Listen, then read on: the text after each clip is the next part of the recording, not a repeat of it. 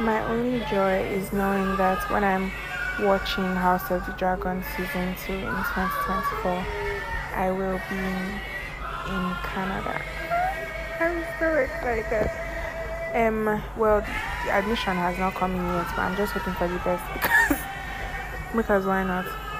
I'll be in Canada and I'll be on a couch with somebody. I'll be watching it together, and I'll be crying because like the magical, the royalty is just so. I'm weak to it, and I am very emotionally manipulated by the music and everything, and I cry when there's any show of power or like love or honor. I don't know. I just can't wait. I'm going to be where I want to be, writing the stories I want to write, and being the person I want to be, and seeing the people I want to see, and feeling the things I want to feel. And I'm so obsessed with the thought of that. I cannot stop thinking about it. That's all. My brain thinks that every time I follow an attractive person on TikTok, the person notices me.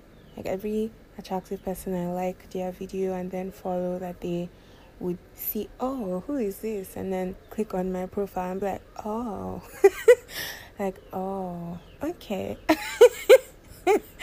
I don't know why, but I know I cannot be the only one. I'll see somebody fine and be like, and I know that this person is not even in my region. Like, this person does not even live anywhere close to me. Like this person lives across the narrow sea. No, this person lives like across the Atlantic Ocean. And they would never ever meet me.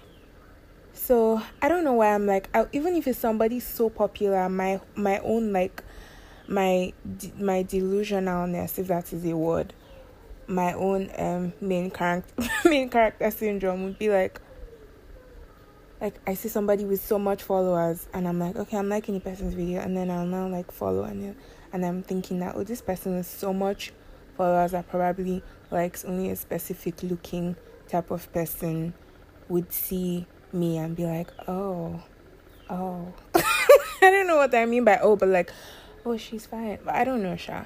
I don't know. I know I cannot be the only one. So